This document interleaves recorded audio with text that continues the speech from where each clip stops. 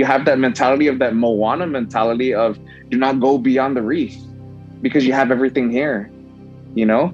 And I guess there's a few Moanas out there that are just, man, what is out there? You know, there has to be something out there, you know? And it was that moment where I was like, yo, I'm going to do this thing, man. I can do it. I was very, very fortunate, man, to find something that I really enjoyed and that I could lock my mind to. And dude, I'm 31 years old and I'm still doing it. I'm Frank the Crank Camacho, and this is Fitz Nation.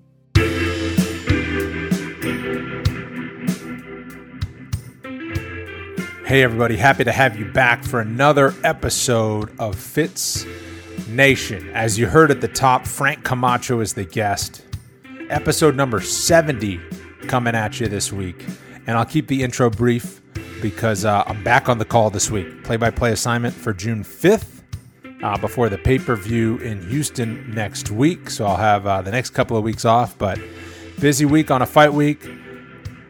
But got to get the episode out. So Frank Camacho, you know him. He is a Mr. Fight of the Night guy, right? We talk about getting Fight of the Night bonuses, which he did in his first 3 fights. He's only one of only 3 UFC fighters to do that. One other one being Justin Gaethje. We discussed that a little bit, what it means to get that, what it was like for him to grow up where America's day began, you know, in the Mariana Islands, which is way out in the Pacific Ocean.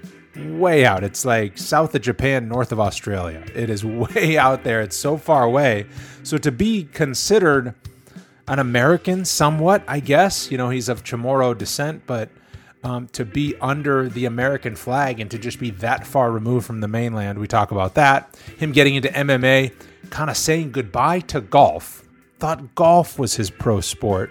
It ends up being mixed martial arts, and he's got a big fight coming up against Matt Frevola, which has been rescheduled several times. There was COVID issues. Frevola's cornerman, I think it was Billy Quarantillo, tested positive, so the fight was off, and then something else happened where they were rebooked again, and the fight was off. So glad this one will happen in Phoenix because these two are just bangers. I mean, they just leave it all in the octagon. They are no stranger to Fight of the Night bonus type performances.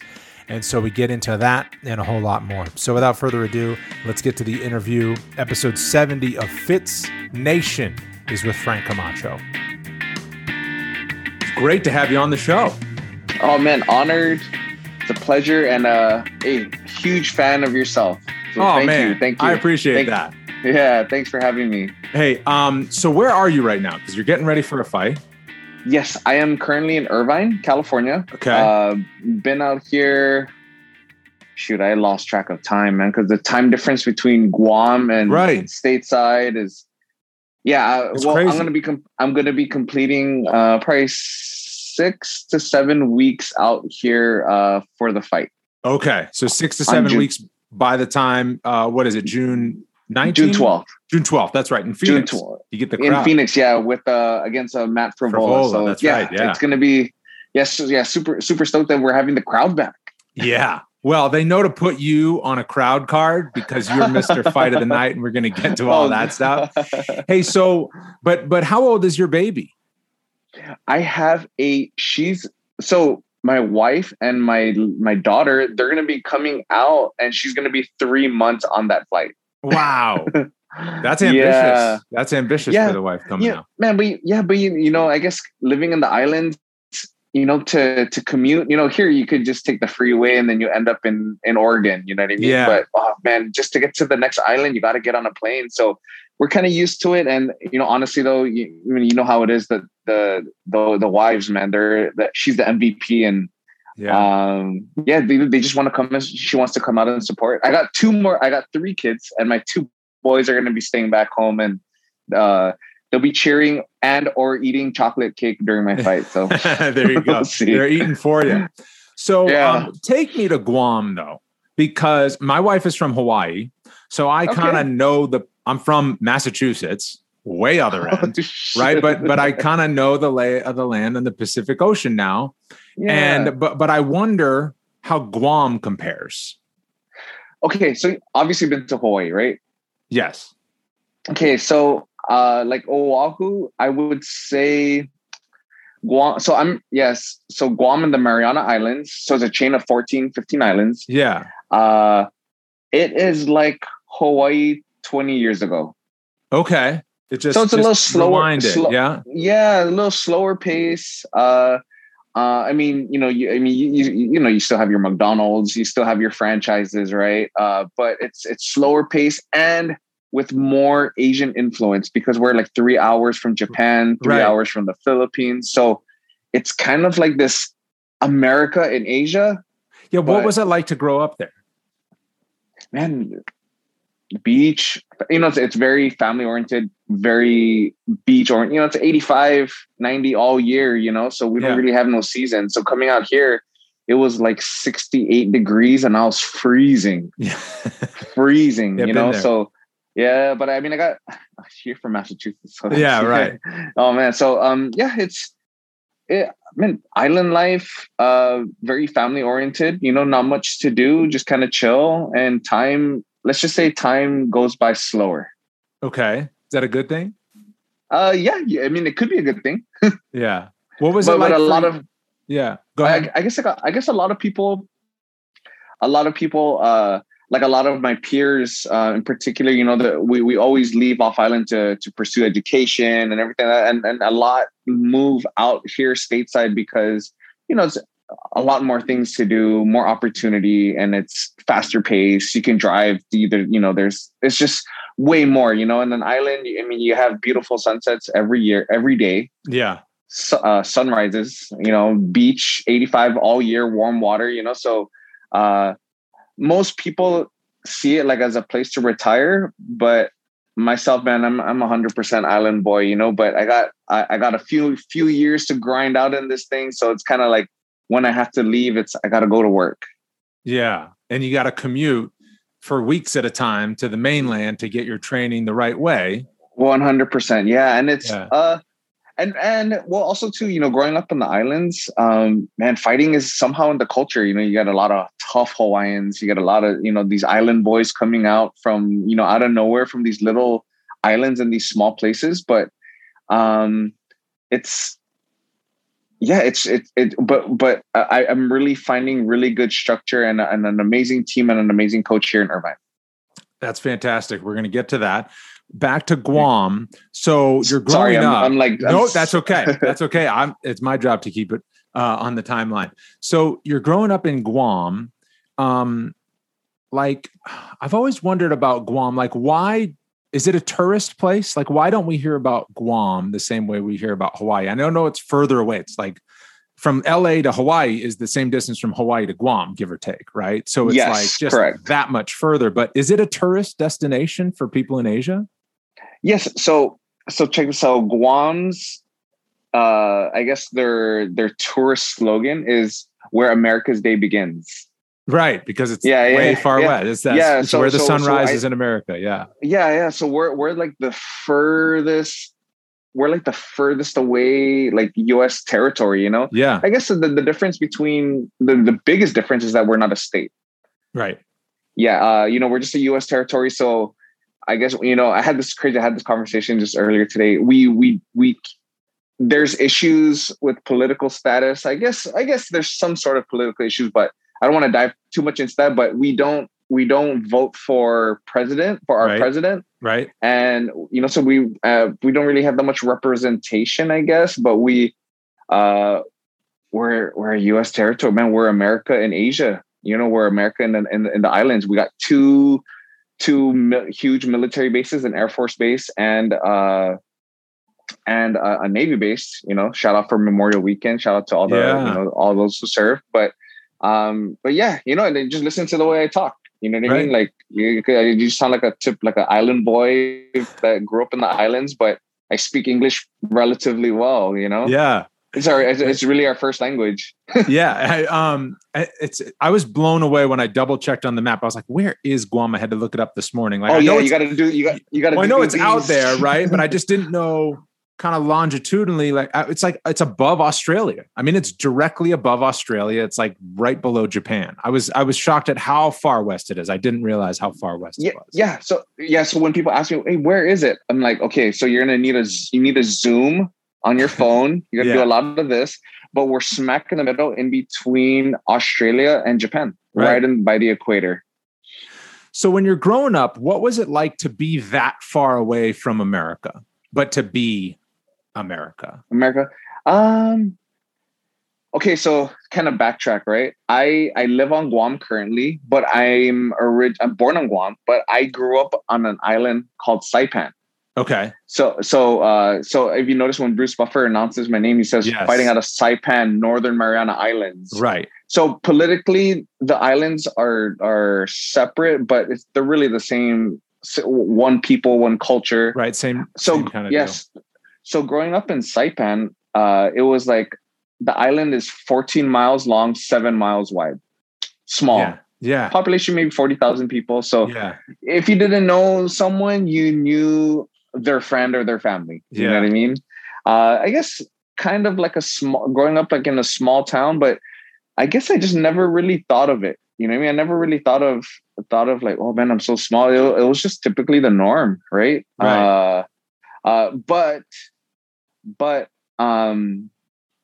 because the internet and of course school, you're reading, man, going through history books, you're like, whoa, Washington DC, whoa, okay, freaking Yellowstone Park, whoa, and then so and that's and huge, thinking about it now, the huge United States westernized influence, our commercials, the way we dress, the music, you know what I mean? So yeah, man, when Tupac was hitting, then everyone on the island was jamming Tupac, you know what I mean? So, and then Top 40, the beat. So yeah, I guess even back in the day when my dad's time, like back in the 70s, bell bottoms were a hit here. Bell bottoms, maybe it might take like a 2-3 years, but it'll get to Guam, get to the island. Behind, but it's still a very Western influence in terms of very big Western influence for sure. So what sports, like what, athletically, obviously now you're a pro athlete, you're a fighter in the UFC. Yeah. Like as a kid, what were you into that kind of guided you that way? It's growing up, it's never really like they say that growing up in the islands, you grow up fighting, Why is that? Why do people from beautiful islands where tourists go to lay on the beach fight? What happens?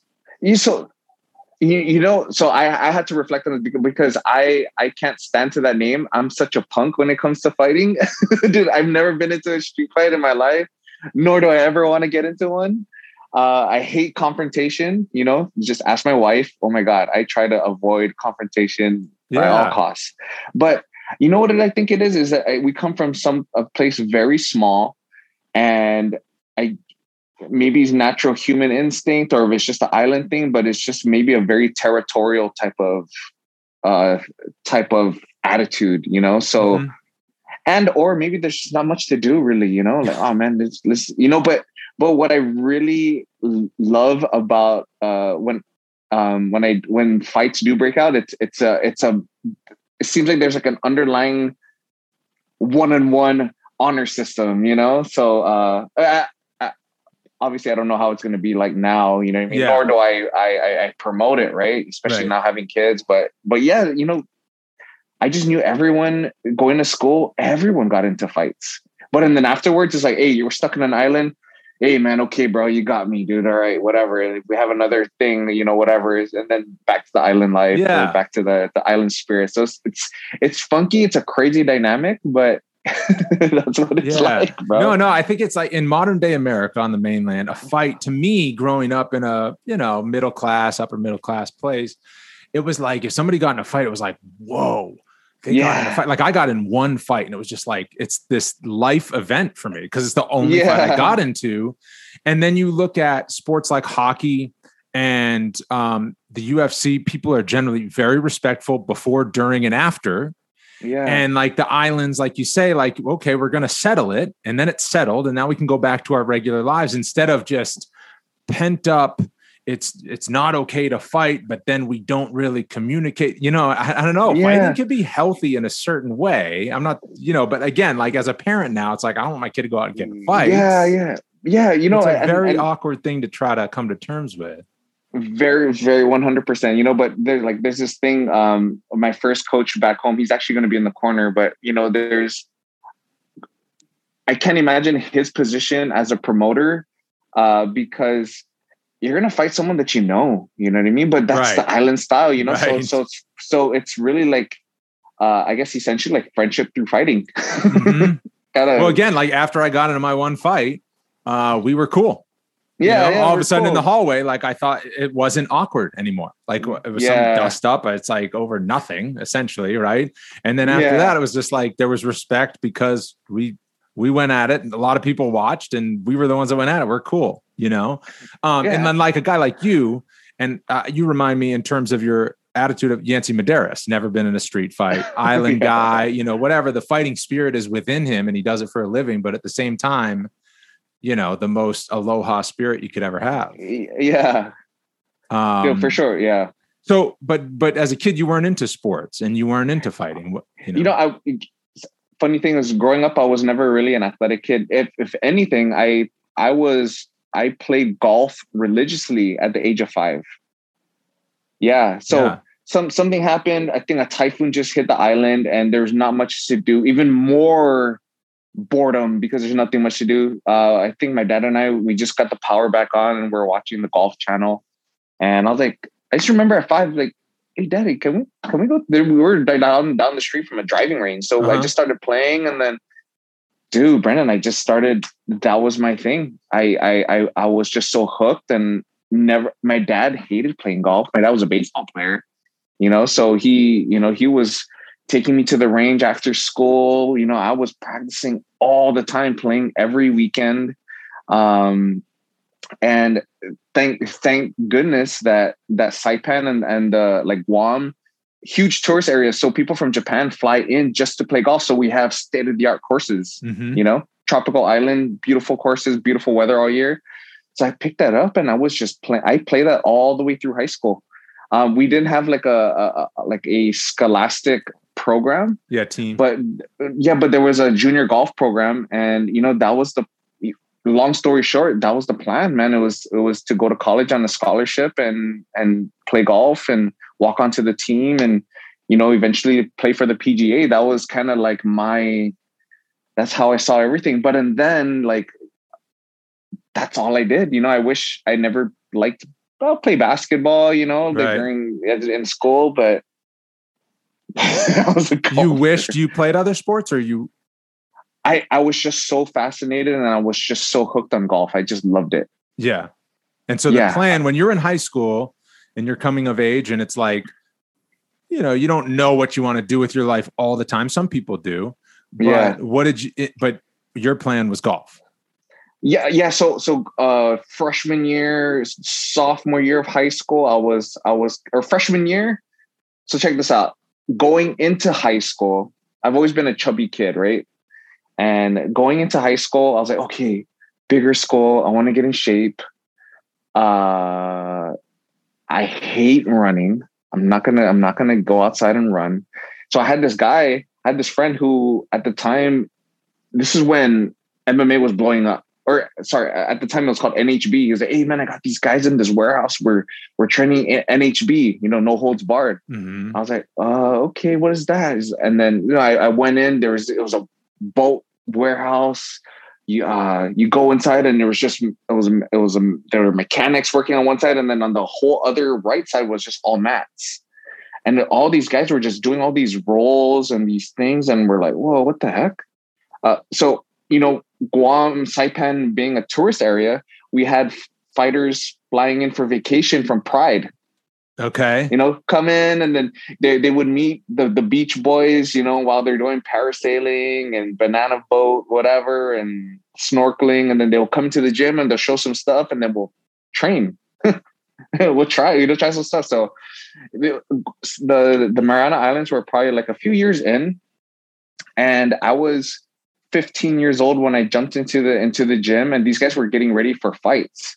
So I was like, whoa, what the heck? I was like, okay, I can, like, wow, this is so fun. Like, I am expending energy, but I am not running because it's so boring. You know, I'm learning something. But and then eventually, like I was so hooked on the techniques and just I'm like, man, how do I stop getting my ass beat? You know, like I would have bloody noses, I'll get tapped out, I'll get choked out. But I always like came back every single day. You know what I mean? Yeah. So that was after a year after that, they threw a fight and here we are in 2021. Did you start going to training instead of going golfing? Oh, when was that? When did that happen? Well, like, you know, when you start training in martial arts like that, was golf just not interesting anymore? No, it was still ongoing. Like I would go to school, go to work, go to the gym, go to the range, go home, do homework. And then that was my schedule. Repeat until I had my first fight at 16. 16 years old, first pro fight? First pro fight, yeah. Because I mean, there was no real sanctioning body, so it was kind of like, all right, let's do this thing. Yeah, you know, it was with pride rolls, head stomps, soccer kicks. I was like, okay, all right, right. And how did it go? I won via TKO via slam, and so just going into that fight, I was like, my dad previously was you know, he did taekwondo, so he showed up every day to my training sessions to make sure that I wasn't like BSing or anything, you know what I mean? And I had my first fight, scary as hell. There's a whole long story behind this, and then I had after the first fight, I was like, wow, this is freaking dope, dude. And then I was 16 years old.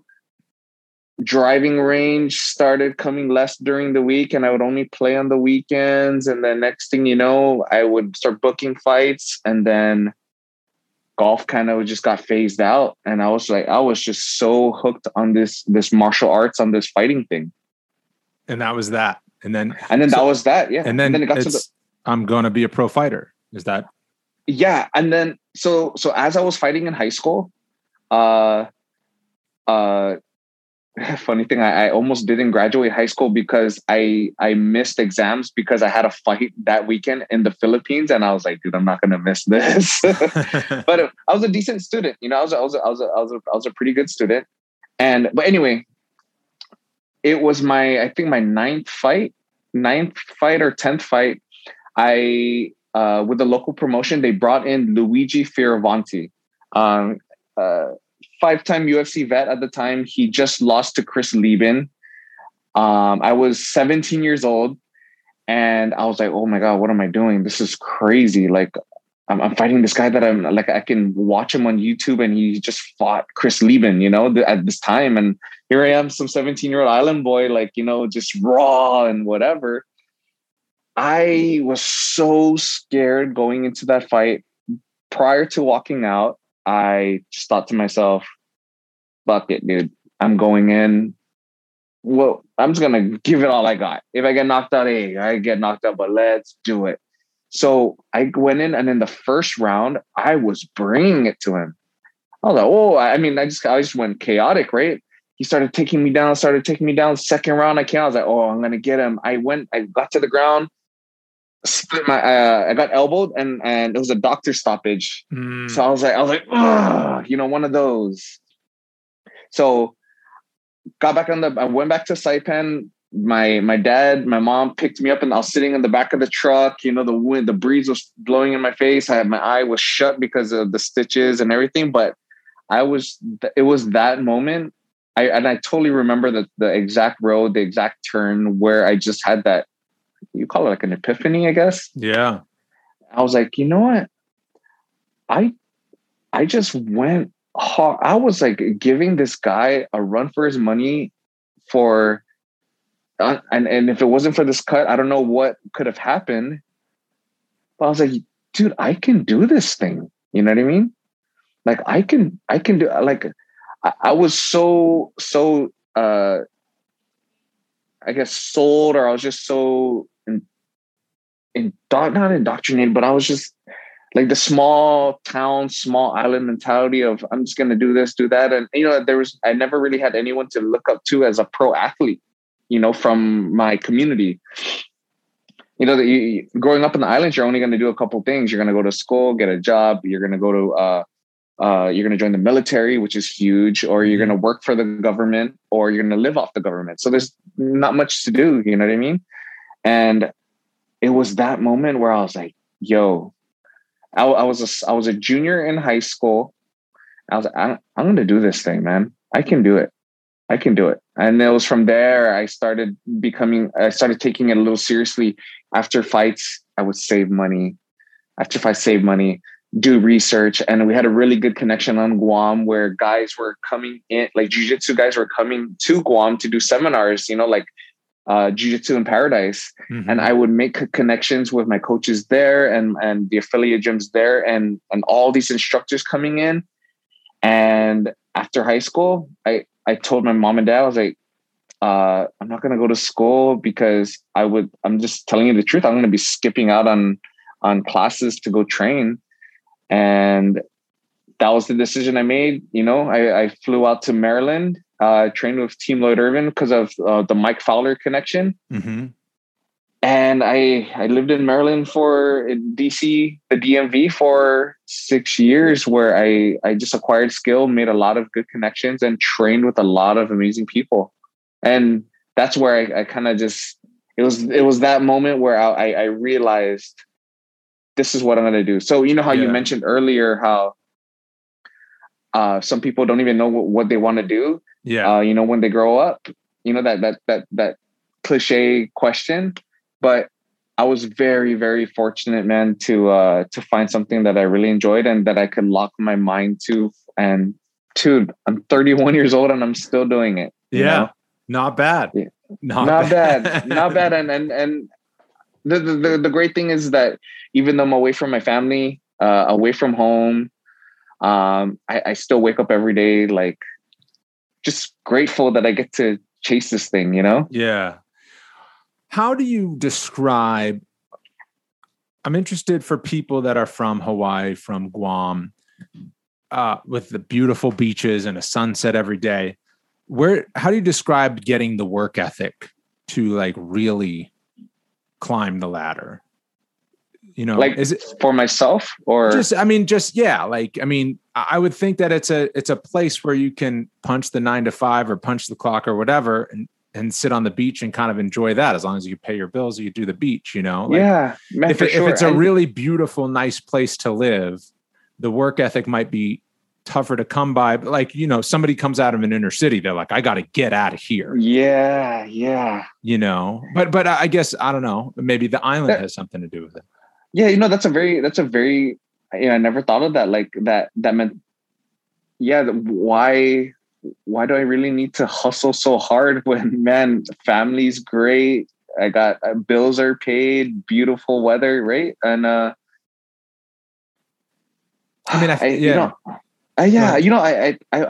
wonder that too. Like, I think also too, maybe coming from a small island or from small islands, we come from a place so small, but we want to prove to ourselves or prove to people or whatever, prove big things, and I guess I was an island boy that just saw the world and wanted to explore. Yeah. Kind of, I know for sure that the islands will always be there for me. Family would always be there for me, but I have this small window of curiosity, I guess, because if you really, now you're kind of getting me thinking about it even deeper, like the area that we lived in, massive seafaring routes, Man, we would travel kind of like the Moana story. Mm-hmm. Really, travel by the stars. Yeah, it's crazy. Yeah, travel by the stars, and I know people that do that. Currently, you know what I mean? Wow. But you have that mentality of that Moana mentality of do not go beyond the reef because you have everything here, and there's a few Moanas out there that are just, man, what is out there? There has to be something out there, and I just try to remind myself and remind like other people that do venture out to find all those great things and, just bring it back so that we can make our little place that we call home just a little bit better, Yeah. I mean, I think as I'm vocalizing that question to you, it also seems like a pretty easy answer. It's just like, well, if you're just going to sit on the beach the whole time, what kind of a life is that? You found like a passion that you really loved. And it was like, I'm going to go do it, So what? I can, chop a coconut in half and sit on the beach and watch the sunset. That gets boring after like a week. You know what I mean? Yeah. And I guess a lot of people do settle for that. And not that it's a bad thing, man. If anything, that's a great thing. You're not getting punched in the face, Yeah. But if you really getting punched in the face and trying to figure it out. Yeah, but there, I just have this love, and I guess it just makes me a better person, so I'm pursuing it. Yeah, you know what I mean. Yeah. Did you ever watch the TV show Lost? I have. Yeah, I mean, it's an old show, right? It's almost 20 years old at this point, and I'm rewatching that right now. Me and my wife, we watched it when it, years back, and we're rewatching it, and it is like it's a very interesting human experiment. It's kind of like The Walking Dead, any of those shows that put a group of people that don't know each other in a place kind of isolated. And it's like, ultimately what we want is a purpose. Ultimately what we want is a purpose and something to do. You can't, you could crash, your plane could crash and you're on an island and you can pick berries off of trees and then find a waterfall and then you're good, right? That's all that we really need to live. But it's not really much fun if there's nothing else to it. Yeah, and purpose, and I guess because of technology, you're getting introduced to all these different ideas and all these different places and all these different things, and it's purpose, 100%. Yeah. So you go to the mainland, and you're there, and what's fascinating about your story is 24 fights to get to the UFC, right? Yeah, or something like that. Like when you're like in the midst of that, what was the plan? Was it UFC or bust? Did you have a plan? Like what did you think would happen? Yeah. So, bro, it was the goal was the UFC, and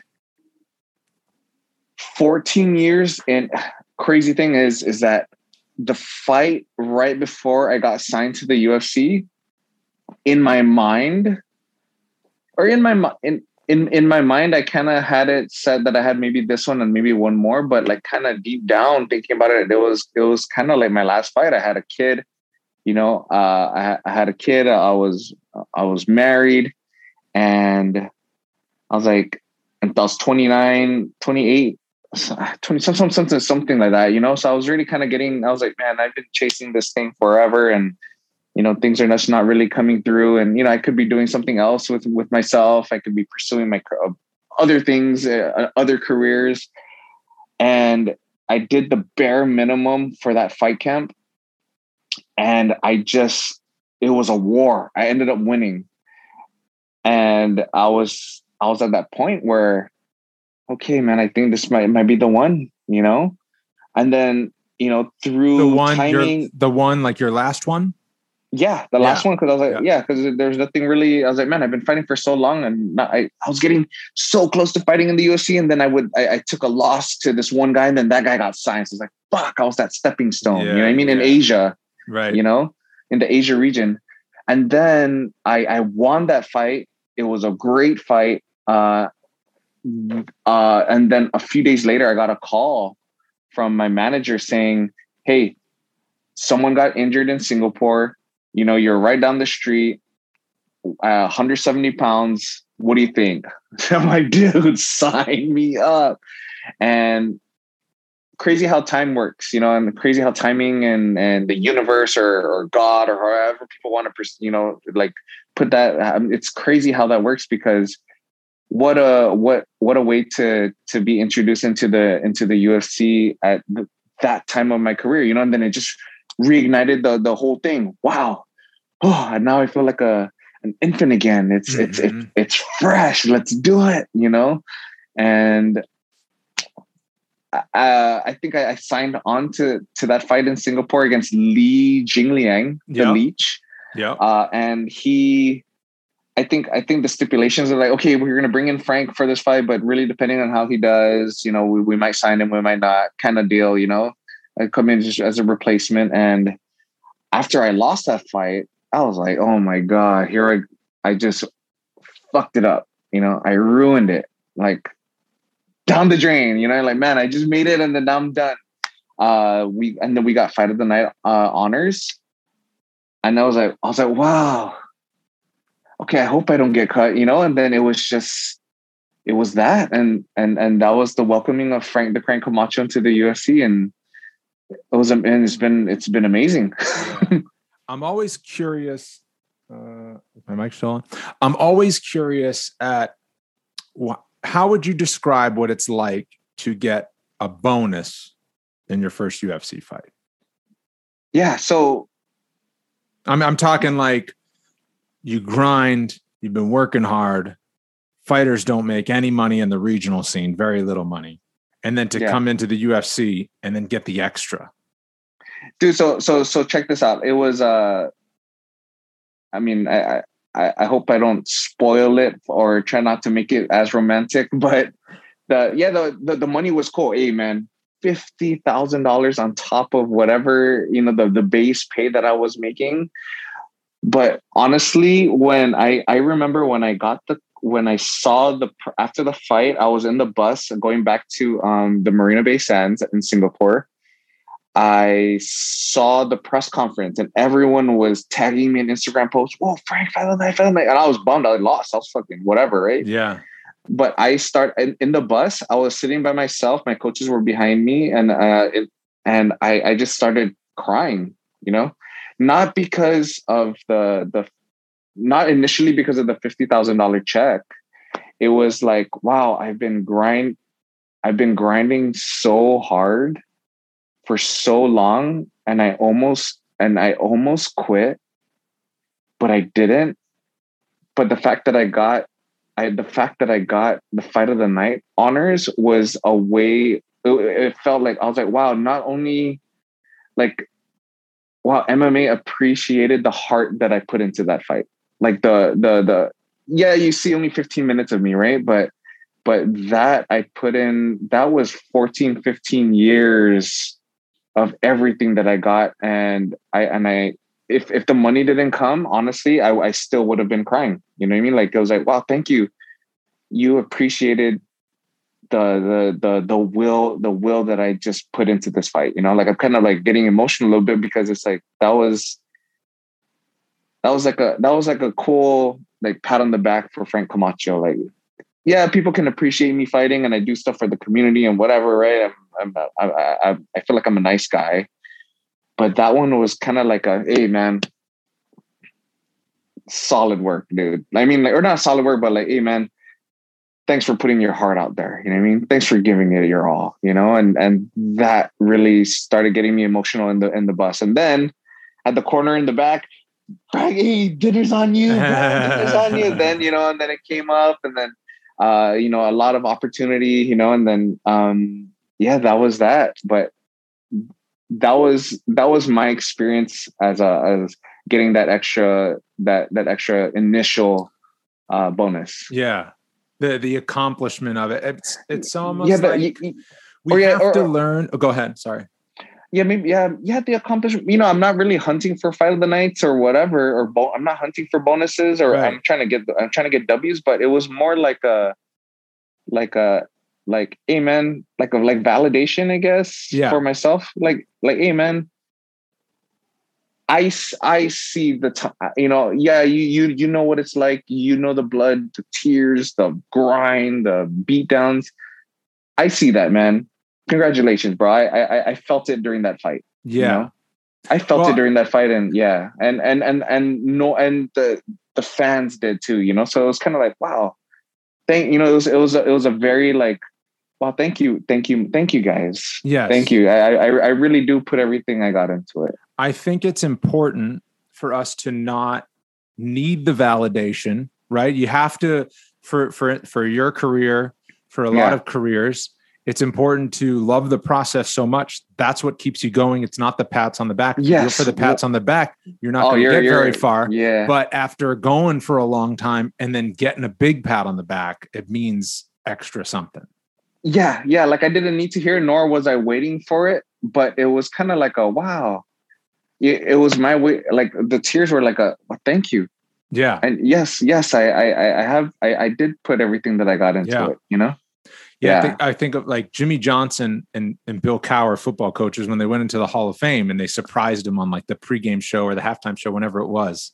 And it was just so, they were just, crying. They couldn't believe it. They were surprised by it. And, Jimmy Johnson saying like, it's nice that people appreciate you put in so much work over the years. Yeah. It's not like they're waiting for it. It's not like where's my respect? It's just that, wow, like, you realize kind of the effect. And so a fight of the night bonus, I would imagine can have that effect, especially in your UFC debut. It's like, it's such a different kind of a rival instead of just fought in the UFC. Great. What's next? Yeah. Yeah. So yeah, for sure. And now it's just another day at the office for you. Now a fight of the night bonus. So you are one of 3 fighters that got a fight of the night bonus in your first 3 UFC fights. Did you know that? I heard something like that. So I heard it's some you, stat like that. It's you, and I forget a Japanese guy who is not in the UFC anymore. And it starts with an A. Start with an A. It's Sexyama, Akiyama, something like that. Akiyama, I think it's Akiyama. Yeah, they call him Sexyama. Okay, and then Justin Gaethje's the other one. Wow. Hey, holy cow! What a name, right? So that's how to break into the UFC. What worked the most? Like what in your career has worked the best for you to get to the level you're at? Oh man, I was, looking at my career, especially during this camp, I was kind of looking at a lot of footage of my fights back in the day. And it was weird because the tough Frank would win fights. And then sometimes the technical Frank would win fights. So, early in my career, I had a lot of first round finishes. I had a big right hand. And as the levels got better, it was kind of like, okay, you can't finish guys, that one punch don't work no more with everyone, you know what I mean? But I've always been a very good student. I've always been a very good listener. And I feel like I train. I really embody I'm fascinated with the mentality of the way martial artists train, for self-development, with technique and all that romantic, crazy stuff, voodoo stuff, right? Whatever. But I think that's where, and just going in there, I guess, with heart, I would say. Yeah. These are things that are not measured, I hope that answers your question. Stuff that you can't put your finger on is your biggest thing. Yeah, like an X factor. I guess it's the only way that I've gotten all the way through to where I'm at now. Yeah. What have you been focused on the most in this last recent part of your career? Getting ready for this fight, your last year, whatever. Like, what is the student of Frank Camacho learning now the most? Focusing on focusing. Concentration and just at the task at hand, right? Like trying to block a lot of things out, like as far as like when you fight in the UFC, you come from a small town, small island, you get a lot of opportunities, a lot of different ideas, you meet a lot of new people, distraction. I'm so glad that I'm happily married with a beautiful family, so that kind of cuts a lot of the fat off, Right. But more so like, so aside from fighting, I'm a huge photographer fan. I'm a photography fan. Love like video work, just I guess graphic design. I love doing that kind of stuff. So focusing and just putting those things aside, even when I really want to just kind of design a shirt or a flyer or I see something down the road. I'm like, oh, I can do that. Or like, I want to carry my camera to the gym. So after practice, I could take pictures of Alex Perez and all these guys training, you know, because I love doing that. You know what I mean? But yeah, focusing on the task at hand, and really dialing in what coach and the team want me to do and to perform and stuff to do for this next fight. Yeah. But that theme has kind of been the way that it's been since I've been here at Oyama's. Right. Yeah, because man, working with Coach Colin and working with Alex, my wrestling coach, and the whole team, we really vibe. You know what I mean? Like we really vibe, and it's we communicate on the same frequency, and I just totally dig the way that Colin coaches. Yeah. How long have you been there? I think since I had my first camp here in 2018. Okay. Yeah. And so what is it now like to kind of do that commute, to live in the Pacific, come here, fight camp? It's definitely not getting any easier. Yeah. You know, eventually, my wife and I have this conversation all the time, but we would, depending how things go with this next fight, we would want to relocate here with the kids and the family. Yeah, because I'm 31 years old, you know, I don't plan on fighting till I'm 40. You know what I mean? So what do you plan on doing? I see myself another 2 years. Okay. Yeah, 2-3 years, you know, depending how everything goes. Yeah. But man, go all in with what I got. You know what I mean? Come out here and I found a home. I found a home base where I feel comfortable. Yeah, and you know, I mean, the training on Guam is great. You know what I mean? I got good training partners. Everything is there. Everything that I need is there. Mm-hmm. But I truly found a home here. You mentioned before that you almost quit, but you didn't. Mm-hmm. Why didn't you?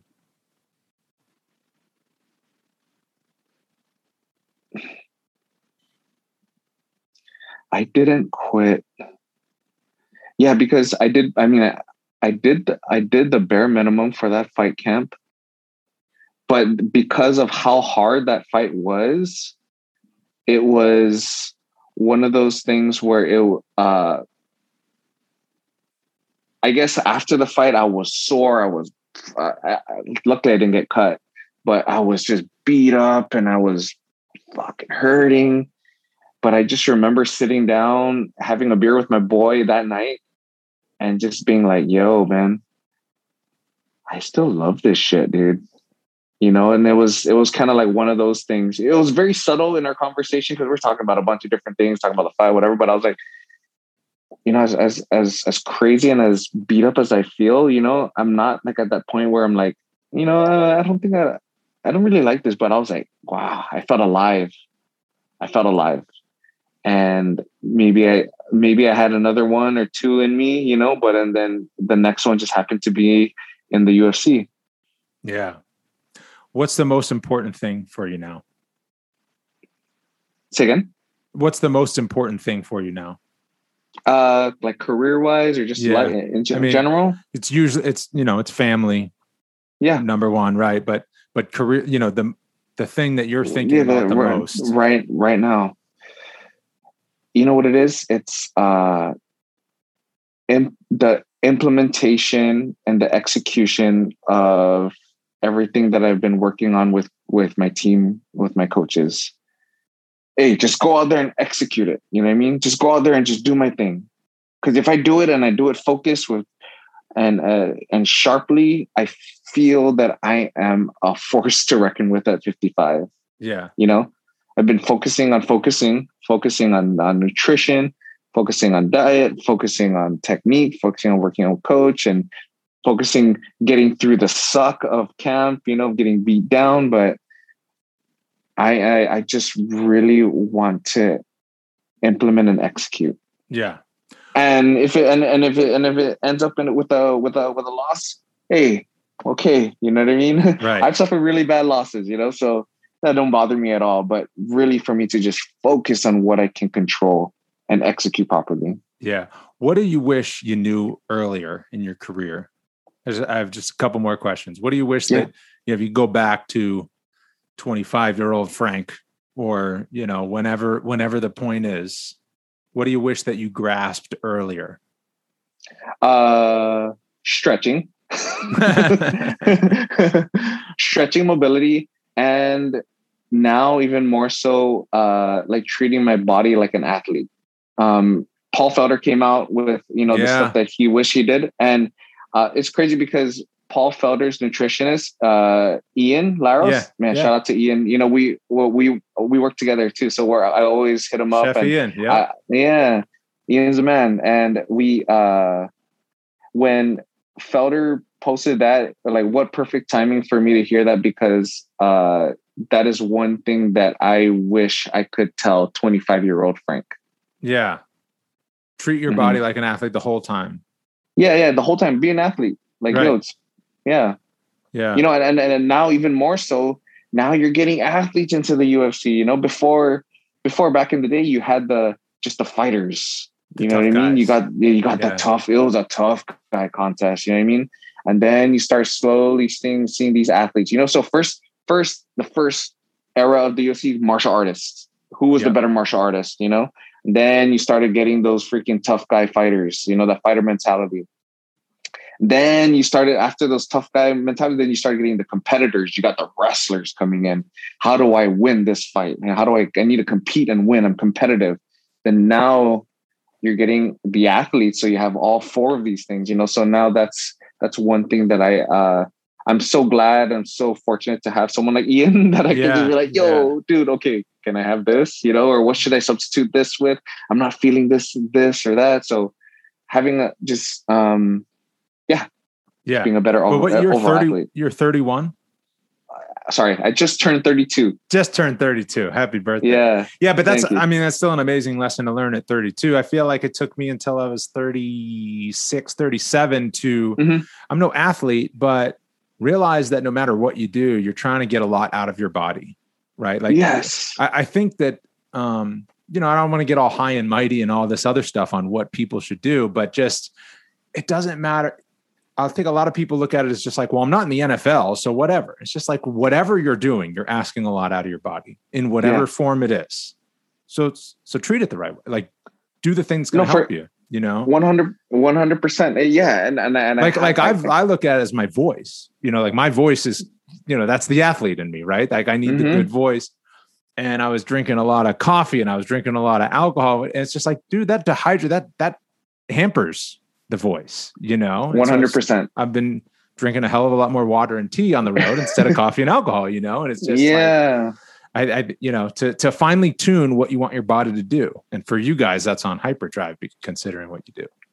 Yeah. And I'm so glad that I would, if I never got into MMA, I would still be like your thick island boy. Yeah. Oh my God, I do it. And everyone, if you're not at the beach, if you are at the beach, you're eating. If you're with family, you're eating. You know what I mean? So how it is.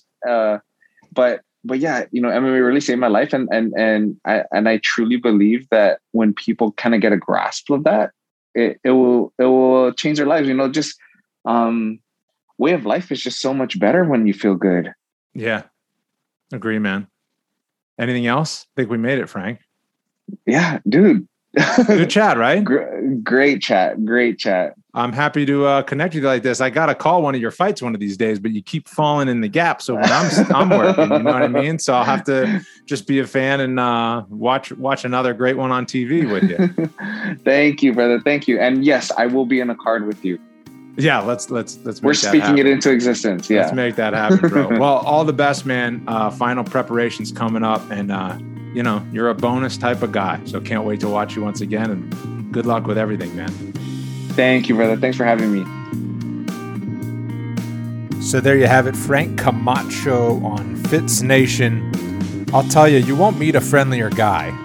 It was good to meet him in that regard because most of the fighters that I do on the show, I have some sort of relationship with. I've called a fight of theirs at least.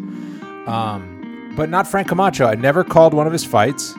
I've been kind of scheduled to, but delays or injuries or COVID the pandemic, because he was supposed to fight last year in Nebraska, would have been on that call, and different things like that. But man, I knew he was a friendly guy. I knew he had an interesting story coming from way out in Guam in the Northern Mariana Islands to finding his way to the UFC, to getting all those bonuses, and just a true warrior and a guy that does it the right way, says all the right things, all the respect in the world, I think, from other fighters with how he handles himself in there. So anyways, good to have him on the show.